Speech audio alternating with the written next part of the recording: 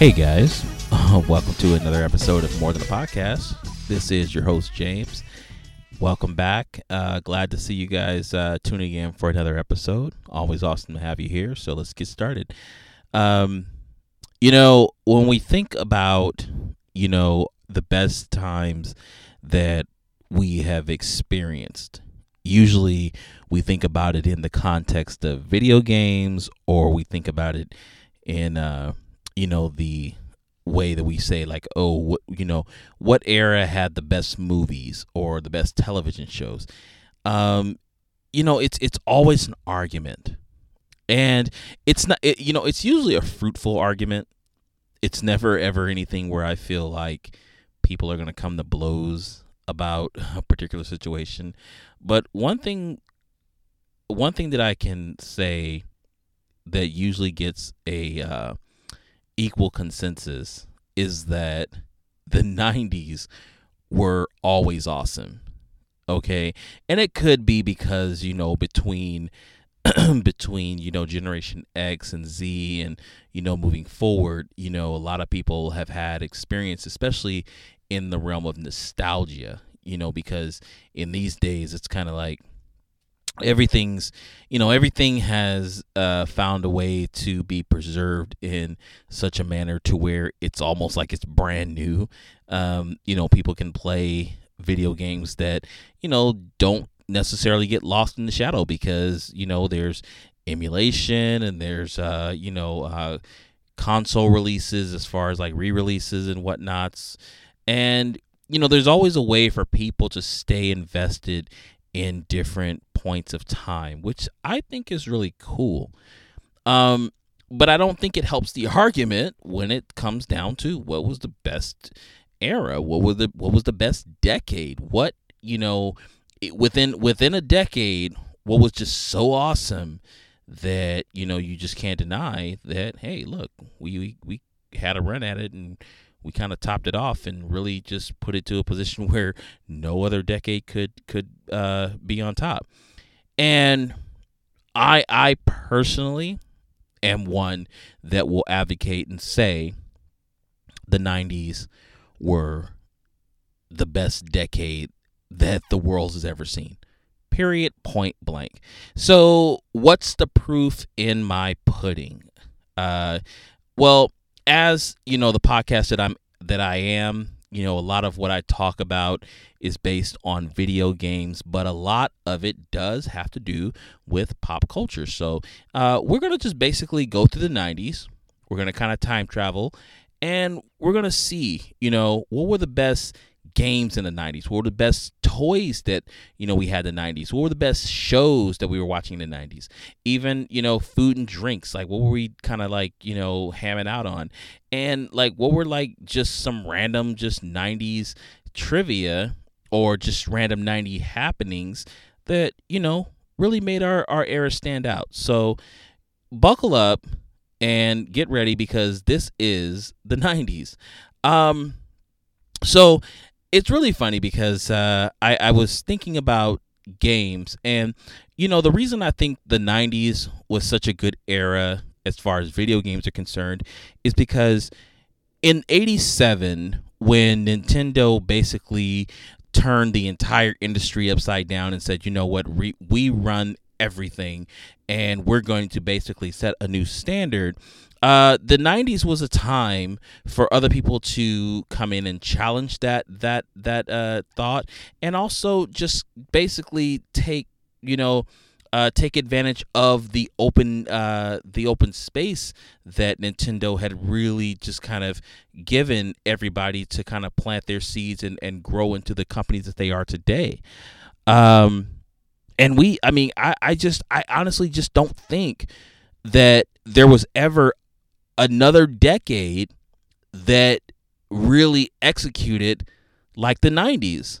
I think from 90 to 99, we have had some of the best games, regardless of what Halos you may say or what Dark Souls you may talk about. Like, there's so much that happened in the 90s because I believe that the 90s was the pinnacle of when gaming was at its highest point, when it was really just kind of at its peak, and it was speaking volumes to not only kids but everybody. So let's get into it. So what I want to go through, and this is my little build up list, and it was really funny because I was actually drawing up this list and I said, oh, I'll just name one game from 90 to 99. I'll just name one game.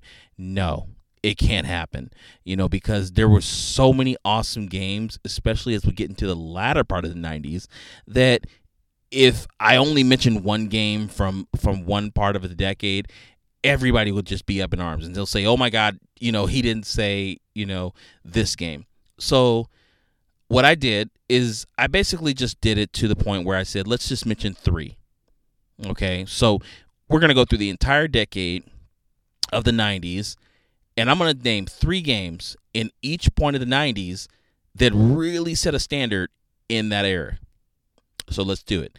So in 1990, all right, in 1990, I don't know how old you were. I know how old I was, but some notable games that stuck out in 1990 was, let's say this, Castle of Illusion, starring Mickey Mouse. I don't know how many of you played that game, but that game is awesome.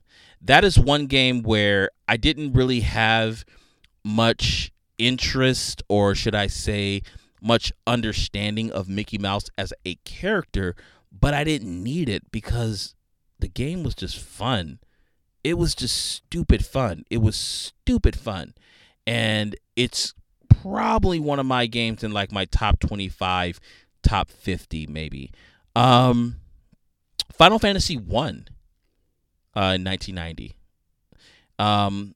We also had Mega Man 3 in 1990, which that was, I still remember that was one of the games that I asked for my birthday in 1990, and it was based on the fact that with Mega Man 1 and 2, I borrowed both those games. Those were games I did not own, but they definitely fostered the love that I had for the series, and it got me to the point where when I was able to buy a game, I bought Mega Man 3. So, yeah, that was the 90s. That was 1990. 91 saw the release of Street Fighter 2. So Street Fighter 2 is a really big one because this was still an era where the arcade was super important to gamers.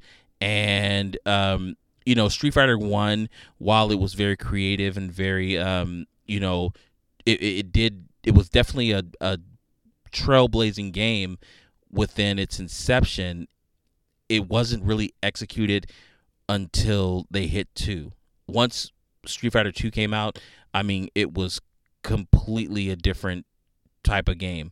And in 91, if you were a kid that wasn't in an arcade, then you probably lived a very sheltered life, or you probably weren't born yet. So, yeah, that's one thing that happened in 91.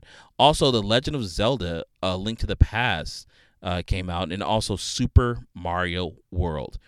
I don't need to say much. I mean, people can argue and people can say, what Mario game they believe is the best in the series. But to me, Super Mario World is the absolute best. I think it's better than Super Mario 3. Okay. And I think it's absolutely better than Mario 64. And I don't think that there's ever been another Mario game, except maybe Odyssey, which has really reached the pinnacle that Super Mario World did. I mean, Super Mario World was just on a whole different level, and that's just I'm sticking with it. I'm really sticking with it. 92. That's when we saw the introduction of a little guy named Sonic the Hedgehog, and we also saw the one of the first subsidiaries of Mario, which was Super Mario Kart, which has gone on to spawn one of the biggest franchises in the history of gaming. And 92 also saw Mortal Kombat. So so like again, if you were in the arcade, Mortal Kombat was a thing, and this was the one of the first forays out into digitizing actors to portray characters in a game, and it was completely new to the eye. I mean, I still remember the day that I walked into an arcade and saw that, and I was just floored, completely floored. I mean, there was nothing that any other game could have done to be as good as what Mortal Kombat was upon their release. They really struck while that iron was hot. In 93, we saw the release of NBA Jam, another arcade classic. And I mean, all I have to say is he's on fire, and you know exactly what game I'm talking about. When it came out to systems, yeah, it was cool, but it was the best in the arcade. I just really enjoyed it because it was one of those games where you didn't necessarily need to be very good to play the game and win. It was just all out arcade fun. And yeah, I mean, just all of the little quirky little comments and commentary that happened in the game just made it really awesome and just fun to go to the arcade and play. But it was really cool when they did hit the systems. But I think when they hit the systems, what was really cool was when they hit with the tournament edition, because one thing that was really good at that point in the 90s was kids and teens alike were really into finding out the secrets. What's the secret? What's the thing that's behind the curtain? And so with NBA Jam Tournament Edition, it was really cool because they had a load of secrets. I mean, they had all kinds of things that you could just unlock. I mean, whether it was always being on fire, whether you were playing as Bill Clinton and Al Gore or Jazzy Jeff and the Fresh Prince. I mean, it was just so much stuff that you could unlock in that game, and it was just totally awesome.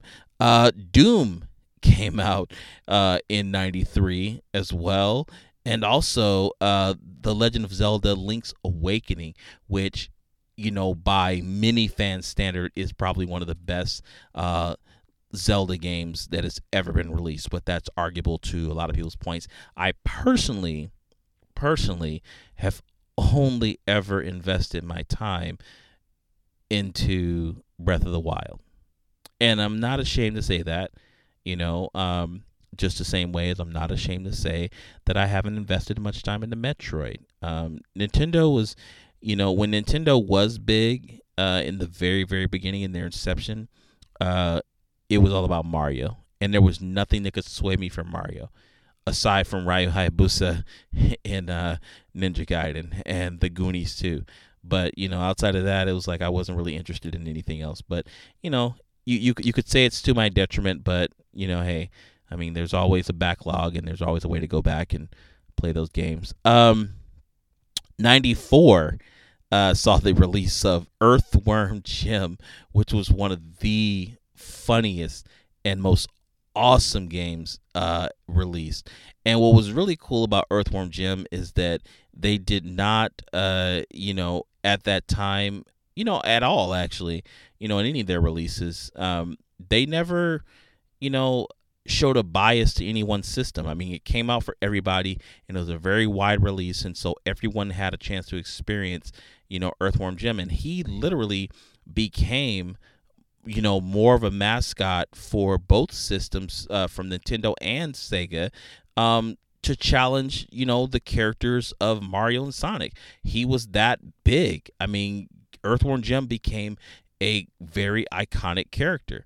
One of the other games that came out in 94 was Warcraft. So for PC gamers out there, you probably had your first taste of Warcraft. I didn't catch on to Warcraft until Warcraft 3, because that's when they started coming out with some super cool expansions, and then they kind of ushered in to their online game of World of Warcraft.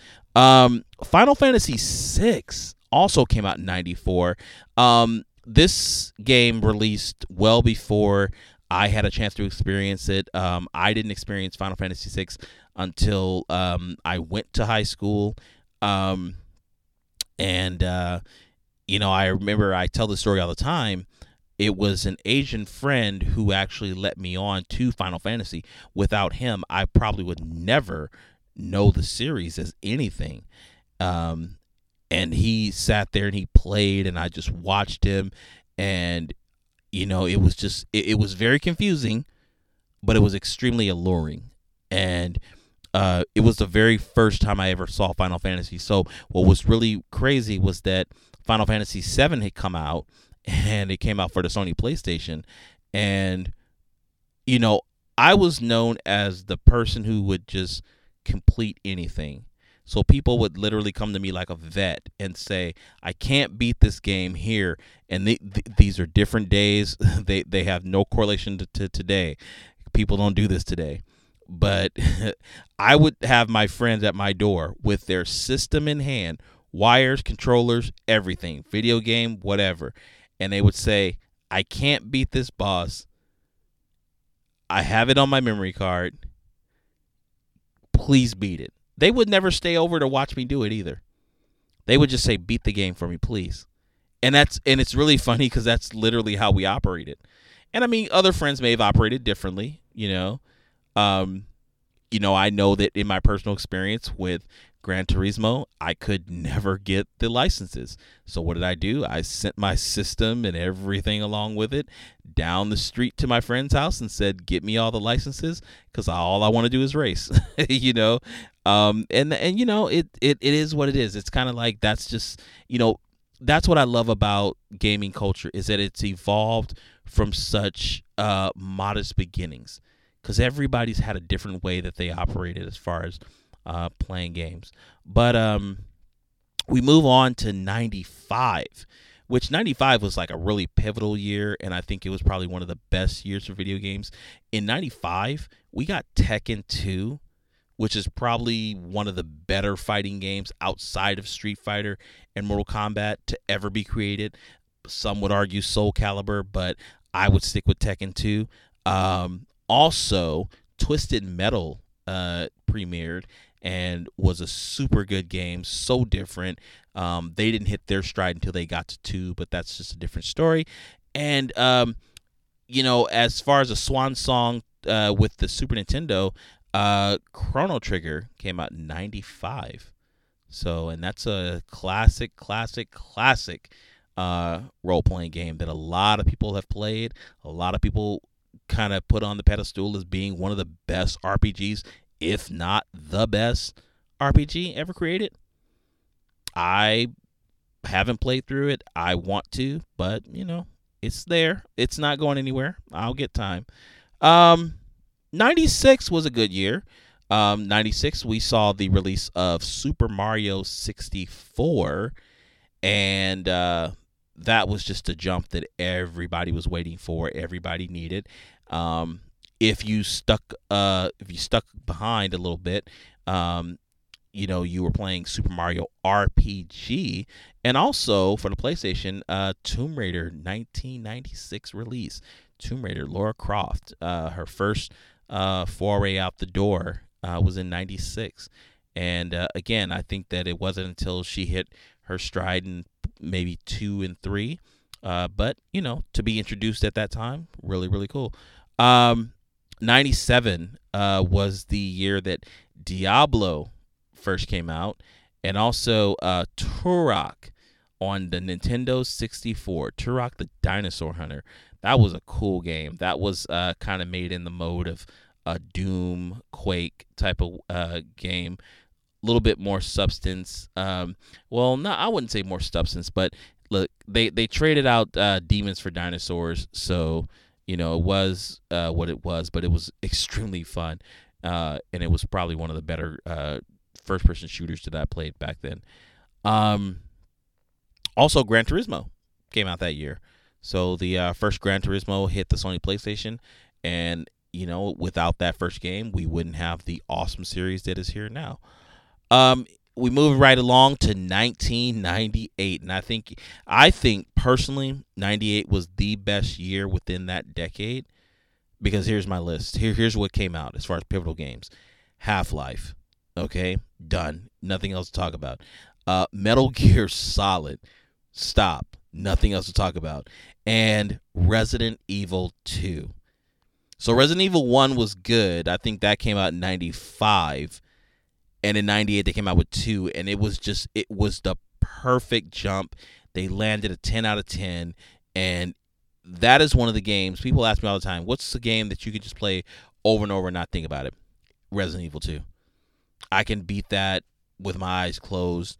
I can beat it on both stories. The only thing is that I can never ever, because I was never a speed runner at the time, and I still am not, so I don't even know why I said at the time. I'm not a speed runner.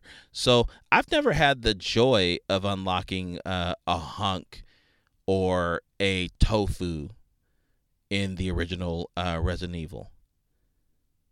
Because I don't know, like I had my ways that I stuck to. I knew what worked for me, and I just continued to do what worked. I didn't try to get better. It was just kind of like, let me just go through the motion so I can just see the same dialogue. I'm memorizing the dialogue, and this is just great. And me and my friends, we would sit back and we would laugh about the dialogue all the time because it was just stupid funny, and it sucked really bad. And whatever acting that they thought that they put out there was never going to be on par with any Hollywood movie or any other game for that matter. It was just really, really bad. But, you know, it was all good fun. I think in the 90s, one of the biggest things was that voice acting was extremely bad for video games. But, you know, that's another topic. And in 1999, ending the decade in just 1 year, we saw the release of Shenmue. We also saw the release of EverQuest. So EverQuest being one of the big MMO RPGs available. And then a little game came out. Nobody really paid attention to it. Wasn't really that popular. Called Super Smash Brothers. So yeah, that was 1999 as far as games were concerned. Yeah, like I don't know. And I don't think there was ever a better decade for video games, because everything I just listed was like a 10 out of 10 off the top. And that's just facts. Like, I don't even want to argue about it. There's nothing to discuss. And I'm telling you right now, there's no era or no point of an era that you can ever tell me can be comparable to 1998 with Half-Life, Metal Gear Solid, and Resident Evil 2. There's nothing that can compare to 1998. Okay, like nothing. Like, there's no other year. I don't care when Halo came out. I don't care when Nathan Drake first hit. I don't care when they redid Lara Croft. Nothing is better than the year 1998. I don't even care if you're a historian and you say, well, the first year was 1950 and they made Pong. No. When they made Metal Gear, when Hideo Kojima made Metal Gear Solid, that changed everything. Period. Everything. Because without a Solid, you wouldn't have Sons of Liberty. Without Sons of Liberty, you wouldn't have a Snake Eater. You know, without Snake Eater, you wouldn't have Guns of the Patriots. Without Guns of the Patriots, you wouldn't have the Phantom Pain. Okay? Like, let's think about these things. Like, there are some things that you have to just give it its space and let it grow and flourish and be what it is. And that is the era that did just that. You know, now, I mean, I will say that with the exception that Half-Life didn't quite become the Half-Life that we wanted. I mean, we're all still waiting for 3. Probably never going to happen, but it is what it is. But with Resident Evil, we've got all the way to freaking 8. What are we doing? We're on Village. We're going to get a new one. And we're still messing with the same exact characters. They never get old. What time is it? I don't know. But moving right along, thinking about when we weren't locked in our rooms, when we were outside playing with our friends, because that was a big thing back in the 90s. You know, if I'm speaking correctly for the majority of us, you know, being outside was a cool thing. It was actually something to do. You know, I remember getting back home from school and making a marathon race through my homework so that I could get some time to go out and powwow with my friends. And you know, going outside with your friends, you know, it was always one of those things like, well, what am I going to take outside to kind of, you know, be the be the entertainment factor of what we're hanging out for, because I mean, yeah, it was always cool to talk and it was always cool to hang out and just BS and whatever, but it was really, really cool when your friends like had something to show you, as far as like what you can play with. Now, I'm not dating these are just going to kind of go off the handle. Um, and the reason why is because I just think that sporadically there was just so much awesomeness when it came to toys back in the 90s. Like, I just want you guys to just be like, oh, yeah, I remember that. Tamagotchis. So I don't know how many of you had Tamagotchis. I had a Tamagotchi. I didn't need a Tamagotchi, but I totally got a Tamagotchi. I bought a girlfriend a Tamagotchi. Like, those things were crazy. So if you don't know, what the heck is a Tamagotchi? It is basically a virtual pet. It is a virtual game where you take care of a pet that, hatches or is given to you from day one, and you were responsible for playing with it, for feeding it, for taking out its crap when it craps all over your house. And the funny thing is that if you, for a little while neglect your pet, then it dies, and then you're sad and mad, and it's just a really traumatic experience for any child. But they were super awesome. I loved Tamagotchis. It was one of those things where it was a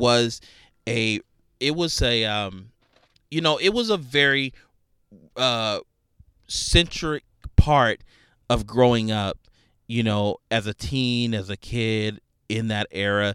It was just one of those things where you went to school and you had your keychain or whatever, or maybe it was around your neck. You had your Tamagotchi. Period. Like, there was just never going to be a time as a kid that you were just going to just go through school and not have a Tamagotchi. If you didn't have a Tamagotchi, you just didn't care about life or taking care of the life of anything else. But yeah, I would say, for the sake of those who didn't have Tamagotchis, you're probably a better, more decent person walking the world because you didn't have an animal die on you. So, next up was Pogs. Now, I don't know how many of you know what Pogs are, but I know what Pogs are, and some people may know what Pogs are. But let me tell you what Pogs are, because this is one of my passions from when I was a kid, right? So this is going to sound super weird, but it can't be as weird as baseball cards or Magic the Gathering cards or Yu-Gi-Oh cards or Pokemon cards, because it's all what? Cardboard.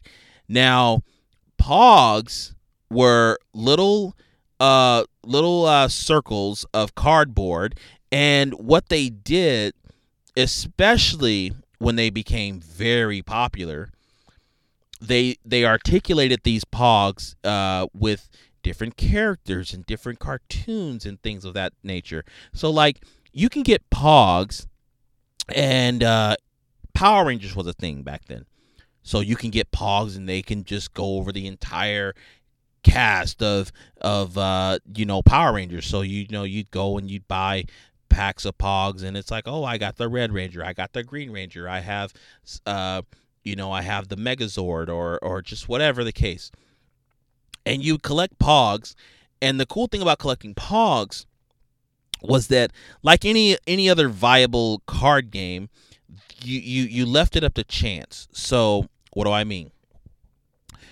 When I was a child, I would take my Pogs and I would take them to school, or sometimes after school and whatever, and we would play the game. Now, Pogs can be played in different ways, but the way that I used to play it was that me and my opponent, we would wager, and our wager was just based on just the randomest number. So we would probably say 25. Okay, so that's 25 of my cardboard little circles and 25 of his, so that would make a tower of 50. And as a kid, what's funny is that you knew, out of those 25, you knew exactly which 25 were yours. Because if anything went bogus, you were able to say, these are my 25. Didn't matter if you mixed them up, shuffled them up, whatever. You knew your 25. You knew your 25 Pogs. And so what you would do is you would stack up your stack, right? with theirs. So there will be like I said, 25 to 25. That will be 50 cardboard pieces stacked together as one big stack. And then you guys would take turns slamming down what's called a slammer. And a slammer is another circular piece, but it's made of a material. Could be plastic, could be metal. It was just all different types of you know, materials. Some people said that certain materials did better for them or worse or whatever. I really didn't care. It was just a game. And what you would do is you would strategically slam them on top of the pile of cardboard. The cardboards would bounce up and they would land on the ground, and anything that landed face up was yours. Was yours. Period. If it was face up, it was yours. And there were other caveats. There were like things we used to have, like that we used to have these things called lucky frogs. So like if you flipped a lucky frog over and it was face up, even with your first slam, that basically meant your opponent got everything and got to choose a slammer from you, because usually like you brought more than one slammer. And so a lucky frog basically was just like a way of saying, haha, you didn't see me put in a lucky frog. You flipped my lucky frog. Now I'm going to take all the pogs that are out here for the game, and I'm choosing one of your slammers. And that's how we played. That was just one of the big things. So, yeah, pogs, super fun, super big back then. Totally died out really quick. Probably a little too fast. Trolls were big, too, in the 90s. If you don't know what trolls were, they were these little plastic dolls that had different types of different colors of hair and jewels in their bellies. They actually, what you guys have seen like today, you know, a lot of you guys are watching the troll movies and stuff like that. These little toys were based on those movies that you watch today. Yeah, so we used to collect those, and they were highly collectible. You know, and it, you know, they, I guess for some intents and purposes, maybe some trolls meant something as far as like the color that you had or whatever. I really didn't care. I think I probably had about one or two, but you know, again, it was one of those big things that, you know, when they said collect, you went out and you collected.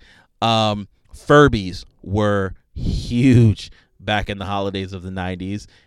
This is probably one of the originators of, you know, the Black Friday fights that you guys watch on YouTube.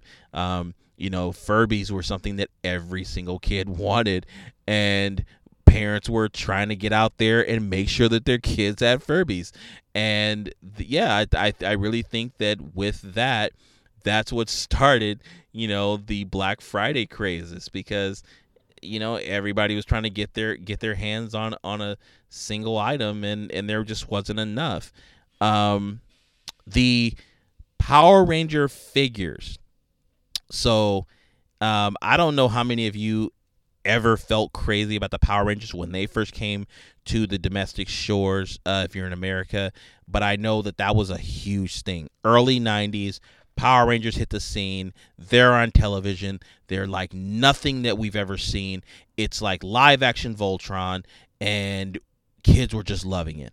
And kids could not wait to get their hands on toys that articulated their fantasies with the Power Rangers. And they finally released these Power Rangers, and I'm going to tell you from experience, it was challenging trying to get every single Ranger that you could. I think I probably got Black Ranger, Red Ranger, Green Ranger, never got pink or yellow, did have blue. And then, you know, when the White Ranger came out, that was another big thing. White Ranger exploded. He was probably bigger than Michael Jackson at that time. And yeah, another toy that just sold beyond what people expected. It was just crazy. Power Rangers was a huge thing. And it was just as huge as the Talk Boy. If you know what the Talk Boy is, it's kind of like the Walkman, but in reverse. This was a little system, little doodad that they created for a movie that was famous around the time called Home Alone 2. And in the sequel, Kevin McAllister used a little handheld recorder that he would slow down on the voice to make it sound like, a grown-up that was in the house. And it was just a really cool, novel idea back at the time, especially for a kid. If you're a high-pitched, voice child and you grab yourself a talk boy and you're able to, go from like 13 to 30, like that was a cool feeling. So I remember I used to do that. I used to use it on the phone, and I mean, it was lame. Most people weren't that gullible, but it was fun because it was just kid stuff. So yeah, Talk Boy was an amazing toy. um I don't know what you were doing during the summer, but I know what I was doing during the summer. Now listen, there's nothing wrong with going to the park, filling up a couple of buckets of water, or pushing somebody in a lake, or if you're at the house and you're pushing somebody in the pool, or if you're filling up water balloons and tossing them at people's heads. That's all cool stuff. But I'm telling you now, you did not live a childhood if you didn't have a super soaker. Super soakers were huge back then. And what was really funny was that, from a marketing stance, they did a heck of a job, because their Super Soaker 50 was the general model. Everybody had a Super Soaker 50. I can tell you this because I remember the color specifically. It was basically like lime green on neon yellow on orange. It was the most 90s colored gun that you could ever have. And everybody had them, and they were just super awesome. And not to take anything away from the classic ways of playing in summertime, but it changed the way that summer went for a lot of kids, especially me. And I remember like summers going past, Super Soakers just got better. Every summer that came around, they had a new Super Soaker. And one that I remember, and my brother had asked for it, and he got it. It was a Super Soaker 200. And this one was just crazy. It was like, because in the 50, you had your one bottle, and it was about the size of like a liter soda or a 2-liter soda. This one had 2 barrels that were the size of 2-liter sodas. So you're walking around with like 4 liters of water. And it had a double nozzles in the front, so it sprayed two different directions, or sprayed one person just double time. And man, it was just so fun. I mean, it was super fun. One of the other toys back in the 90s, Tiger handheld games. Now, I actually did a poll on Tiger handheld games, and I was asking about which ones people had. And to be honest with you, people were telling me games that I didn't even know that it existed on this system. But I will tell you some of the ones that I remember. Like when I played the Tiger handheld games, I had now it's crazy because before they got licensed, they were doing simple games. And I remember one of the first games that I got for them was bowling. Just straight up bowling. And then when they started doing Nintendo licensed stuff, or let's just say subsidiaries of what people license with Nintendo, like Ninja Gaiden or Double Dragon or Karnov, like these things came out on Tiger systems and were amazing. It was the ultimate way, because we hadn't got to that point yet. Not even mentally were we thinking like, oh, I wish I could bring my Nintendo with me. Like, no, we took our cartridge if we thought somebody had a Nintendo, but you didn't even think so far ahead that you assumed somebody had a Nintendo. It would just be a waste of time bringing a cartridge to somebody's house if they didn't. But if you brought a Tiger Electric game, it was almost like bringing your Nintendo system with you. It was super, super awesome. Now, I find a very divisive group of people who talk about the Tiger systems. Some people say that they absolutely suck, that they are a waste of time and a waste of money. But I really believe that they were the perfect caveat to somebody who was such a huge gamer back in the day and just needed that quick fix to get from point A to point B back to C. So there you go. I don't know if you guys remember these. I remember these. They were called moon shoes. Now, moon shoes were they were just a stupid bit of fun. I'm just gonna be honest with you. They were a stupid bit of fun. They were just these big plastic, kind of shoe-shaped things. They were bigger than your feet, obviously, and you strapped into them, and then you were bouncing on, I believe, about 3 or 4 very thick rubber band type of things, and he didn't jump very high. You couldn't even get as high as a pogo stick, and I thought that was really funny to say because I had a pogo stick at the time where the moon shoes were really popular, and I used to jump next to people who wore moon shoes and just sit there and just clown the heck out of them because they were putting all that effort into jumping around into pieces of plastic when I was just on this big hunking piece of coiled metal, of just coiled metal. So the comparison was completely different. But one of the things that was kind of awesome, even though it was all plastic, was Skip It. And I remember I had to Skip It. And I remember the only reason I got to Skip It was because that theme song was completely amazing. One of the things I'll say about the 80s into the 90s is that Hollywood took their time to really sell you things, and they usually sold you things through a kick-ass theme song. And I remember the Skip It song, and it was like hearing it all the time. I had to have it. I finally got it. Basically, it was one-legged jump rope if you're just a lonely kid, and it had a little counter, and so you skip over this thing that you're kind of you're swinging it with your ankle on one foot while you're jumping with the other foot, and it's counting every time it's making its revolution. And you just sat there, you did that.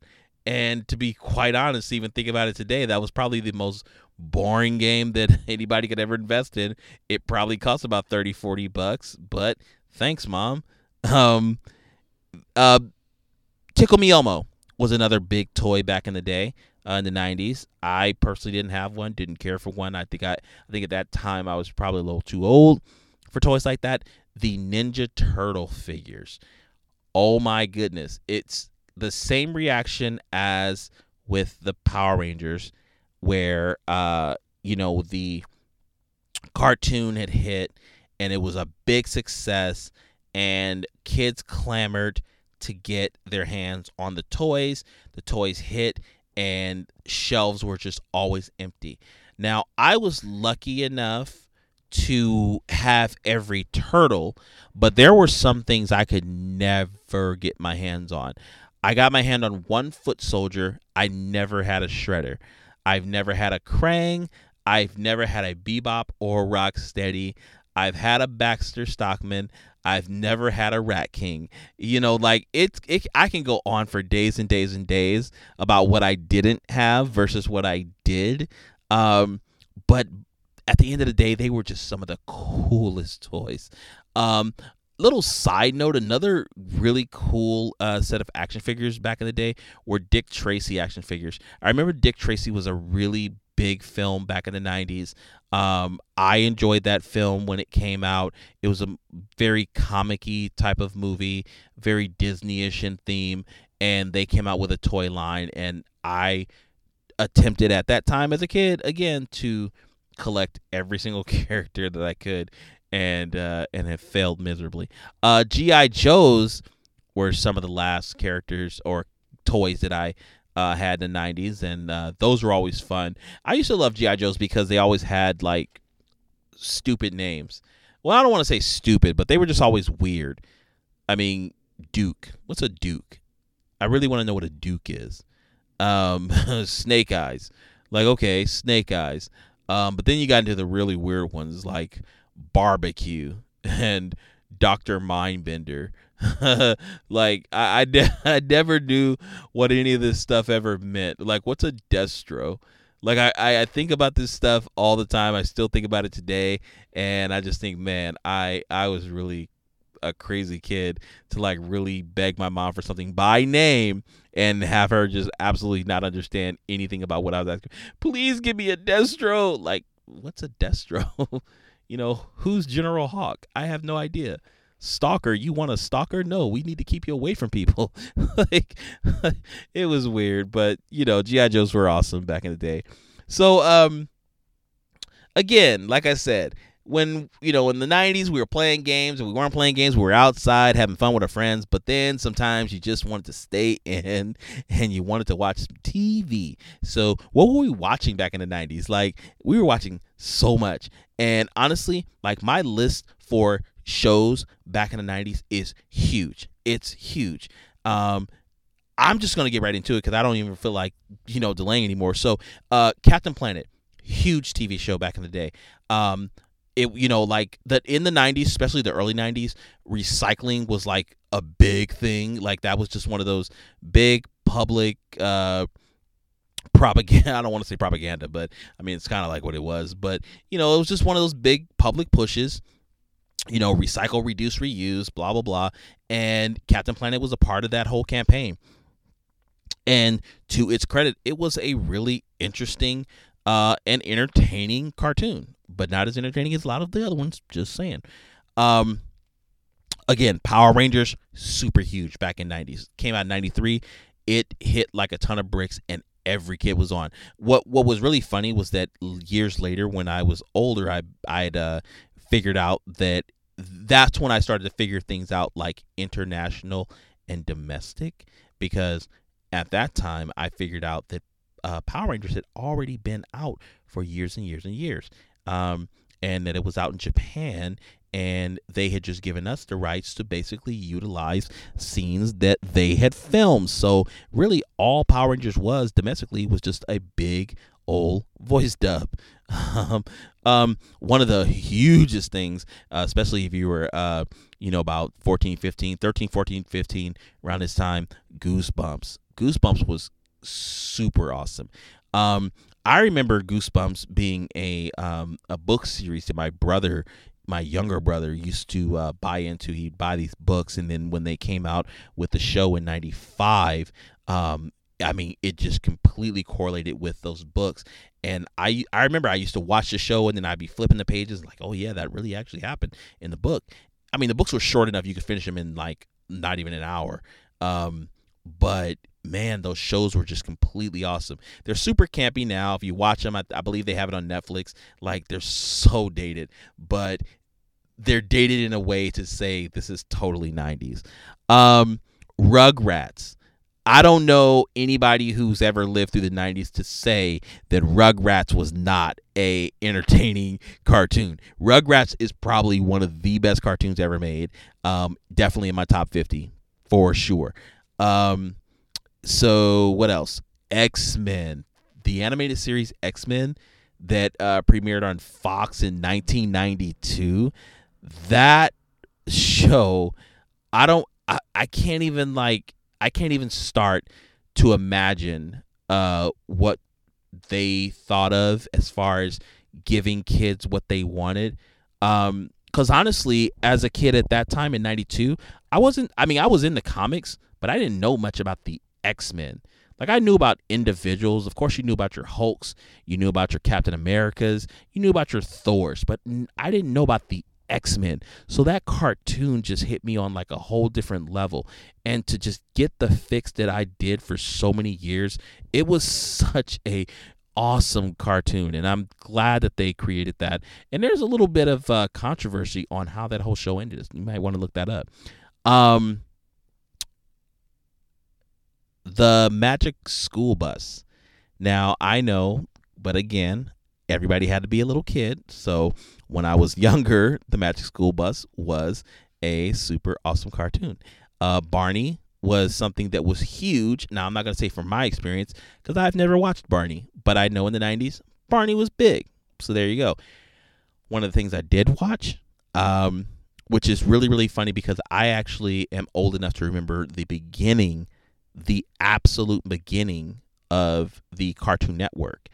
And the Cartoon Network was a place in the beginning where they played a lot of the older cartoons. It was a place where they played a lot of the cartoons from the 50s, 60s, and the 70s.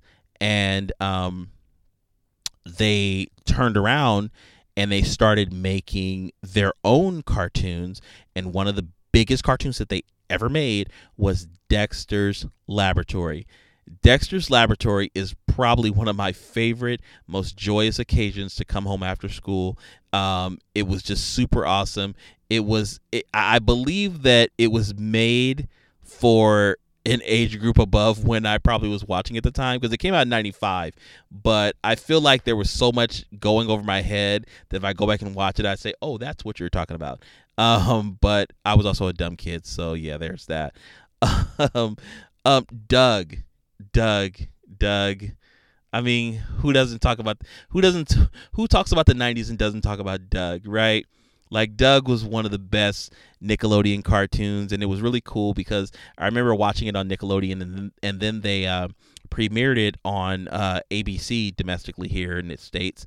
And I was like, oh my God, they made it to main television.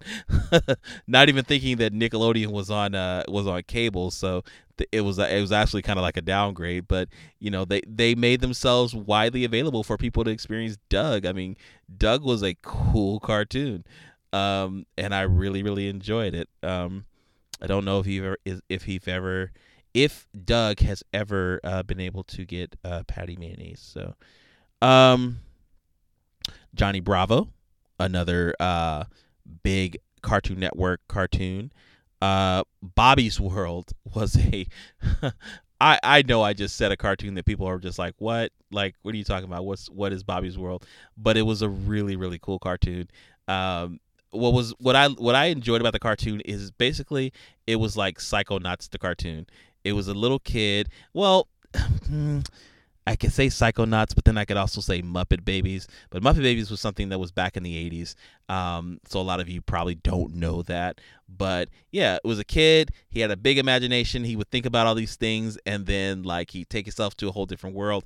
And I really like the realism of the creator putting himself in the mix of the cartoon and kind of doing the whole life lessons at the end of the show. It was really cool. It was kind of a send off from the way that the 80s operated, because for people like myself who did grow up in the 80s, one of the huge things was our one to grow on. It was kind of like a thing that a lot of cartoons took on to basically tell kids in that time, stay off drugs, stay away from strangers, watch what you say to other people, respect other people. It was just a really cool way to just kind of teach people human values, which we don't have today, and this is something that was kind of done in Bobby's World. So yeah, that was one of the things I liked about that. Tiny Toon Adventures. Now, Tiny Toon Adventures is stupid cool because, again, you think about cartoons that premiered back in the 50s, 60s, 70s, went into the 80s, like like Bugs Bunny, Daffy Duck, and all of the other original cartoon characters. Tiny Toon Adventures just brought a whole new wave of characters and situations and circumstances that had nothing to do with any of the older characters, and they hit it on the head. Like, nobody was watching Tiny Toons and thinking, where the heck is Bugs Bunny? Nobody cared. We liked everything that they were bringing to us with these younger variations of the older characters, and it was just super, super, super cool. And I just really, really love me some Tiny Toons. If you want to talk again about some more not adult, but more teen centric shows, Erie, Indiana was a show that was comparatively better than Goosebumps. I believe that it was a show that it arguably dealt with deeper circumstances. I just think it was a little more entertaining. I felt a little more freaked out with Erie, Indiana, because again, going with Goosebumps, it was always like you're just kind of following the books. So The Adventures of Pete and Pete, another kind of teen sister show. A lot of you might be like, "What?" But it was a super awesome show about two redhead kids that you got. One teen, I think he's probably like 13, the other was probably like 8, and they would just kind of go through life circumstances, and it was just really really cool. It's kind of a way to grow up and watch people go through what you're going through. Um, Now here's one that everybody, I don't care what age you were, you could have been 8, you could have been 13, you could have been 18, but you know where you were when you were watching The Fresh Prince of Bel-Air. That's a huge show that debuted in 1990. And yeah, I love Will Smith. Again, to me, being, dating myself, he was a huge rapper when I was a kid, and for him to turn around and he was one of the first rappers to ever transition from one medium to another.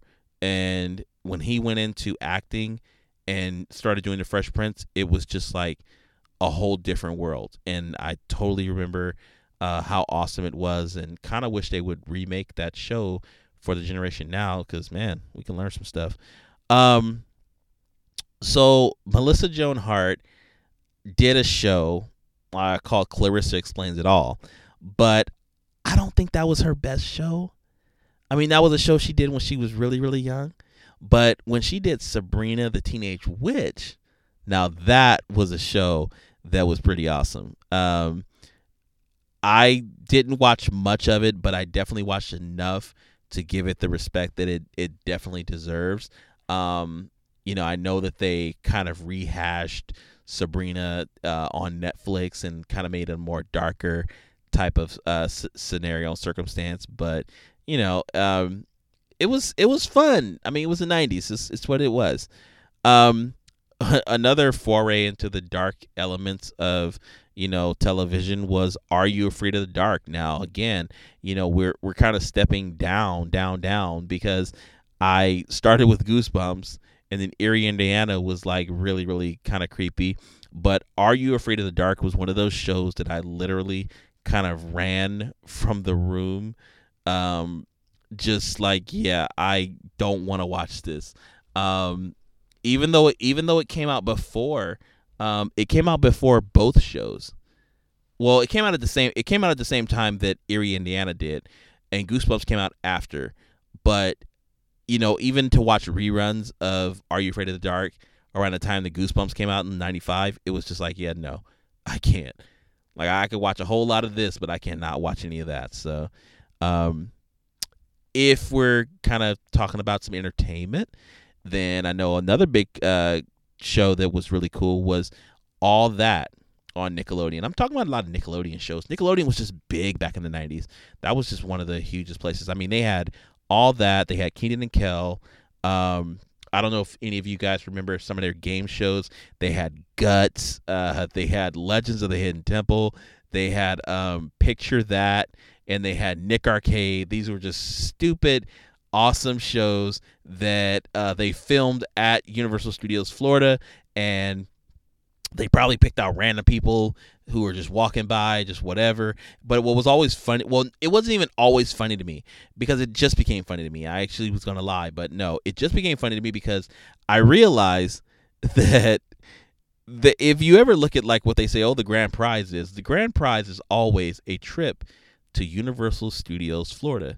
And I said to myself just yesterday, as I was doing my research for this, I said, they're already there. Like, they're already there. So like, you're basically giving them a refund for their tickets. That's all you're really doing. You're just making you're making the experience that they're having today free. That's it. But not a lot of people think about that like that, and it is what it is. But yeah, All That, Kenan and Kel was big. Now, on the more serious edge, well, not even really serious, kind of quirky, a cool way to learn science. What am I talking about? Bill Nye the Science Guy. Like, Bill Nye the Science Guy was huge. And I remember, like, just all the little quirky points to learn some of the simplest aspects of science and physics. And it was just really, really cool. And I actually really love and appreciate the fact that he is still very, very relevant in today's society. than he was back when he was just a character on TV to entertain people. So that's kind of cool.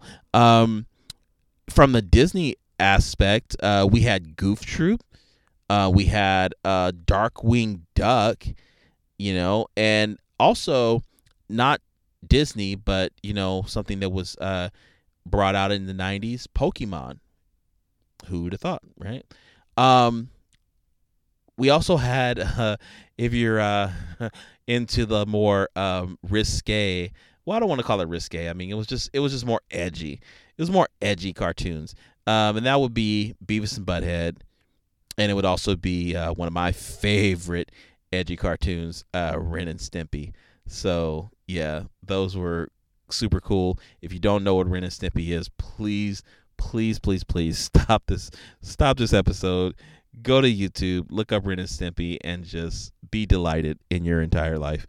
The last three that I'm going to mention are probably going to be the anchors for what the 90s were in shows. You ready? Here we go. My first one is going to be Buffy the Vampire Slayer. Now, hear me out. Buffy the Vampire Slayer was a movie that had come out before the show. But this was the first time that we had gotten a show that had become immensely more popular than the movie that preceded it. Sarah Michelle Gellar was Buffy, and this really, allowed her star to rise as big as it did. But outside of that, I mean, it was just a great show, and it spawned different series. So you can't really deny the importance of Buffy the Vampire Slayer back in the 90s. One of the other shows, and this is kind of a well-rounded show for everyone, is the X-Files. I mean, the X-Files was basically Twilight Zone. Just every episode was about aliens and not supernatural, but the extraterrestrial aspect, and that's cool. Mulder and Scully. I mean, those names are just synonymous with 90s, action drama, and everybody that I know back when tuned in to see the X-Files. You don't know the 90s unless you know the X-Files. So, there's that. And the last one that I will mention, this is like the pinnacle of the 90s. Like, you can't say you are a 90s kid and have not seen this, and if you do, please talk to me and tell me how you missed this. It is Batman the Animated Series. Batman the Animated Series is quite arguably one of the best animations ever created. I don't care about decades. I don't care about time. I care about right now. I'm telling you, Batman the Animated Series is the best animation ever created. We're not just talking style or dialogue, or it's just the facts. Batman the Animated Series is the best animation ever created. Look it up. I mean, I don't even want to divulge anything, because it does a disservice to talk about anything beyond saying that it's the best. Like, a person really has to take advantage of a show like that. I wish that was on Netflix, because so many people will watch that show. It's so good. It's such a good show. And for me as a kid, this was one of those shows that ushered me in to becoming the teenager that I became. It literally stepped me into that, because it dealt with things, and it dealt with things with a very familiar character, the Batman. So, with all that we're doing, I mean, we've been playing with our toys, we've been playing video games, and we've been watching a whole lot of TV. I'm getting kind of hungry. I'm getting kind of thirsty. So, what were we eating and what were we drinking? Now, this list ain't big, but I just wanted to I'm just going to run through rapid fire on some questionable,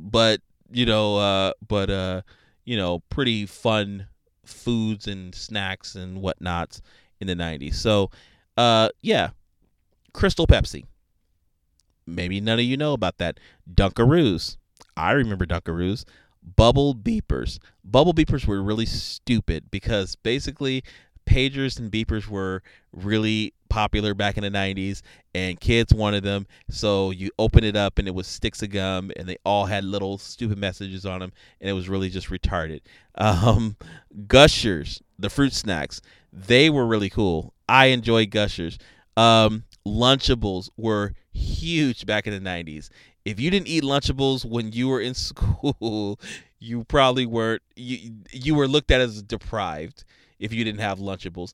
And here's the whole thing. Like, yeah, you had your turkey and you had your ham and whatever, but it really got real when the pizza came out. Because when the pizza came out, if you didn't have that, then yeah, you just weren't a kid. Like, you needed to get lost. So yeah, Lunchables were really awesome. Squeeze-Its. I don't know how many of you remember Squeeze-Its. Squeeze-Its were some really awesome drinks until they started making like really crazy flavors. I don't know, like I like their basic stuff, and then like Blue came along, and Blue was like their wild flavor, but then they just started doing all this other stuff, and it just got weird. So, Bagel Bites. Like, yeah, when we were playing games and we were playing, especially around SNES and moving into the PlayStation and whatever, like what quick, better way to get your fix and get your food. And this is kind of before Hot Pockets. You got your Bagel Bites. You got your little pieces of bagel with your cheese on it, with your little diced pepperoni, and you were set. And it was just like, pop them, go, and let's play. And they were awesome. For the little kids in the 90s, you guys were eating Kid Cuisine. Kid Cuisine was, TV dinners, big thing back in the 50s in its inception, and it kind of rocked the 90s again, with the introduction of like Hungry Man dinners being a bigger thing back then. Marie Callender dinners were super huge back in the 90s, like with their chicken pot pies and everything in that sort. But yeah, Kid Cuisine. It was just kind of a way to just kind of give kids a little bit of what they want without having to pull into McDonald's at the drive-thru. So they got their chicken nuggets with their little bit of fudge brownie and their, green beans to eat for some healthy veggies. And yeah, it was a penguin for a mascot. Who doesn't like penguins? I don't like penguins. You like penguins. But one of my last little snacks was the shark bites. Those were always so fun, and I remember as a kid I just got so bought into this idea of these different pieces of fruit snacks shaped like different sharks. So you had your tiger shark and your hammerhead shark, and then you had your great white. So you had to get those little white sharks, and you're just like, yeah, I'm cool because I'm eating all these great white sharks. But yeah, it's just, again, just being a crazy, stupid kid.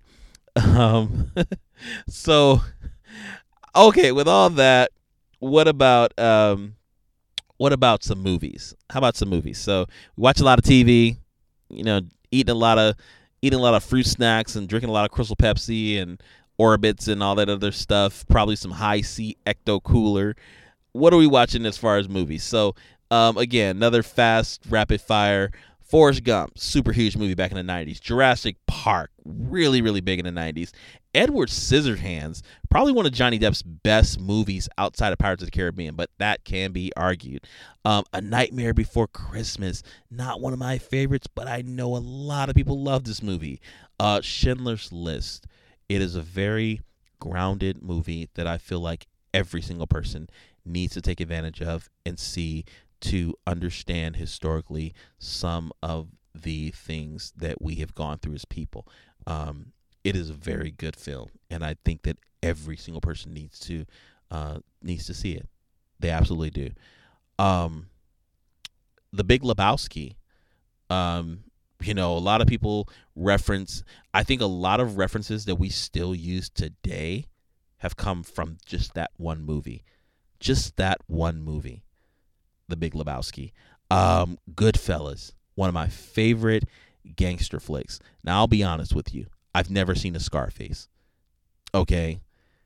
I really am into Martin Scorsese.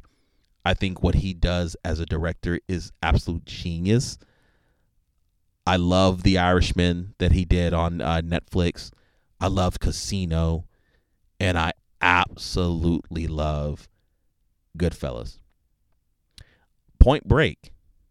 Point Break was another huge film. A nice kind of action-y drama kind of film that people should check out. Ace Ventura, Pet Detective. This was Jim Carrey's first real foray outside of the show that generally made him a star in Living Color. And this just set him on a path to just do some great things, and he has released so many good things outside of the Pet Detective. But this is a classic, and there's so much to reference from that movie that people still have resonate with them today. And this is probably the most 90s film that I will mention. Okay.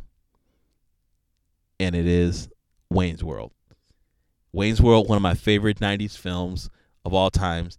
I think it's the best film that Mike Myers has ever done. Again, an arguable point. People will sit there and they will bring up so many different points of Mike Myers' professionalism in different films and how he's portrayed different types of characters. Wayne's World was the best. I'm sorry. And in closing, I kind of want to talk about just those random little ticks as far as like the 90s. What are those little random kind of just things kind of laying around in the 90s? So in the 90s, randomly, I'll just mention, did you ever have like a Discman made from Sony? And I think Discman were like really, really funny because Discman were like, it was a new wave of getting away from the Walkman, but they skipped terribly. And then they used to bring out their variations with their skip protection, which still didn't work. So a lot of times you just found yourself with portable disc players just kind of sitting in one area. It wasn't until like later in the lifespan of portable players that they had gotten, efficient enough to be carried sideways, to kind of, have your arms waving around and, be able to play and not skip around. So, Discman. How about the Magic Eye illusion books? Remember those? I was actually pretty good at those books. I didn't have to strain so much in order to see the images that there were. I remember teachers used to have the actual photographs that were on their wall, and those were super cool, and I used to just enjoy them. And then they came out with a book, and I really did that book a disservice because I had my mom go out and buy the book for me, and I completely just decimated the book because I got to the point where like I could literally just turn pages and see it with instant, effect. It was just like instant. I could just see it. Now that could be a testament to me being a cross-eyed kid, but I don't think so. I think it was just I was that good. There was also America Online. Now, I think it's something missing from online because we're all getting online and we're all getting our information and doing what we have to do. But, you really don't feel online unless you hear that voice that says, "You've got mail." That was probably one of the best things that I used to hear back in the day. And it was because this was at the time where snail mail was out because you didn't care for waiting for something with a stamp, but spam didn't exist. So when you got mail, it was legit gonna be from somebody that you cared about. So that was always super cool. It was always super cool to like hear that you got mail, and then you look at the number by the mailbox that was open with the letters flooding out, and then it'll be like 3 or 4 or 5 or 10, and you're just like, oh my goodness, this is a great day. And yeah, it was a slower means of communication, but is it really so bad? Probably not. I miss those days. It is what it is. Um, how about this? I mentioned it in Candy, but here's the real life part. Beepers and pagers. Those were super huge back in the 90s. And I remember as a kid, I wanted one. I actually went out and got one. It's the first time I actually went out and got a subscription service for anything. I had a little green pager, and I had no friends, so nobody was paging me. I was in my room paging myself just so I could see that stupid little machine beep on my hip. I probably took it to school twice and never did again. Pagers. Blockbuster Video. That's another thing that I just feel like, in the experience of humanity, we probably shouldn't have been so quick as to see it ushered out of history. I mean, because that was just an experience. I mean, Friday night, your parents get home, paychecks are cashed, bills are paid, kids are home, homework's done, dinner's done, everyone's fed. You still got some hours to go, and you don't have to go to bed tonight. What do? You get in the car, and you go to Blockbuster. And it was one of those places that it wasn't just quick in and out. When you were a kid, you caroused. You went up and down every single aisle. And you just looked at every single thing that was available. And it was just so awesome. And most of the time, again, as kids, especially as a gamer kid, it was really cool to like go and think that you could rent games that you may never own. Because one of the other things, and this is just kind of a side point to growing up in the 90s, because I'm not saying this as far as like children are concerned. I'm saying this to adults because maybe some adults don't remember. But as a kid, it was a lot different how we function as far as video games. Like a lot of us as adults, we can sit there every week and we can say, oh, this came out, I'll just grab that. This comes out, I'll just grab that. I'll just grab everything that just comes out. When we were kids, if you don't remember, we got like 1 game a year, 2 if we were lucky, 3 if we had a good report card. And that's being spoiled. Like me, I probably got, like I said, I probably got 2 games a year. 1 for my birthday, 1 for Christmas. And then there was the bonus of, like I said, 2 other factors. One being your friends at school, where you could say, okay, you have G.I. Joe, the Atlantis Factor. I have Mega Man 2. We both want to trade. Let's trade games and we'll borrow for a week. Or you went to Blockbuster and you got to play games that maybe your friends didn't have. Or maybe you didn't have anybody to ask if they had a game for you to borrow. Blockbuster was just awesome that way. And of course, as a kid, you didn't really care about late fees and stuff. You didn't really think about all that. I don't know how many kids out there today probably still have games that they rented from Blockbuster that have incurred charges that they have never paid. But again, it was just a sign of the times. And it was a great time to be a kid, teen, an adult, anything, when Blockbuster Video existed. If you don't know what Blockbuster Video is, you are sorely deprived. Our next thing is, this is kind of funny. So when you went to school,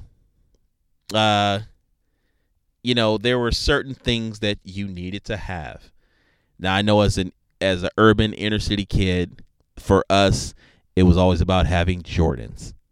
Okay, it was about having starter jackets with popular teams. Never our favorite teams, because I could never wear my favorite team on a jacket, but it had to be popular teams. So popular teams at the time were in the '90s were the Chicago Bulls or the Oakland Raiders, maybe the Kansas City Chiefs. Um, even the Charlotte Hornets were a big popular team back in the '90s. Probably didn't play worth a darn, but they were very popular and people wore those things. But one of the other things that was really, really popular back in the day was Lisa Frank. Now, I know I just said that name and you probably were just like, who the heck is Lisa Frank? So let me tell you who Lisa Frank is. Lisa Frank articulated notebooks and school supplies and would have a line of these school items that were just very, very fancy. And usually it was for the girls. So like they'd get a notebook with two cute kittens on them, and it'd be decked out in glitter and just colors and just so fancy and just so awesome. And I know that every single girl in the '90s asked her mom, please, please, please make sure I have a Lisa Frank folder or notebook in my bag on the first day of school. Lisa Frank. If you didn't have it, you probably were lame. No, I'm just kidding. But yeah, it was a big thing. One of the other things that was huge, and significant back in the '90s was the Doc Martens, the Doc Marten combat boots. That's just kind of like combat boots because they weren't really for combat, but they were a style, and a lot of kids who listened to punk and rock and metal wore them, and it was really intimidating as a kid looking at all these people in these boots because you figured they could kick the mess out of me. And so I was always scared anytime I saw anybody in Doc Martens. Now, Doc Martens have built up a very nostalgic sense, and people still wear them today. And they have grown to come out in different variations. Like now they have different styles, different colors. Back then, it was all about just the black. It was the black with the yellow stitching, with the really high soles, and yeah, it made people like 3 inches taller, which was always frightful when you're a short kid in high school. And yeah, you thought, like I said, you thought somebody's gonna kick the mess out of you. So Doc Martens, kind of a bane of my existence and a fuel for my nightmares. One of the other significant things in the '90s, and this is more on a serious note, this is probably the most pivotal thing in the '90s outside of the O.J. Simpson trial and outside of Rodney King. I'll say it's probably the most significant thing in the '90s, and it's the death of Kurt Cobain. I'm gonna tell you guys honestly, I had no idea who Kurt Cobain was when he passed, but I can tell you the level of significance that his passing affected on people that were around me. There were people crying daily, and I couldn't understand. Like, it didn't resonate with me, for one, and I couldn't contextually understand. I used to come to school like, why are these people crying? Why are people hugging? Why are people so sad? Who the hell is Kurt Cobain? I didn't know. It took me a few more decades after high school to realize the amazing talent that man was. And I feel double unfortunate. I feel unfortunate that I came up in a time where people really stood in their own corners and just did their own thing and groove their own groove. And I don't think that that makes anybody any better. I wish that the open culture that we have today, with some exceptions, of course, but I wish that at the time we were more open amongst each other to share the values of what we deemed important as individuals. Because again, I grew up, and who was ever going to tell me about a Kurt Cobain? Nobody. It was never anybody's responsibility to tell me about Kurt Cobain.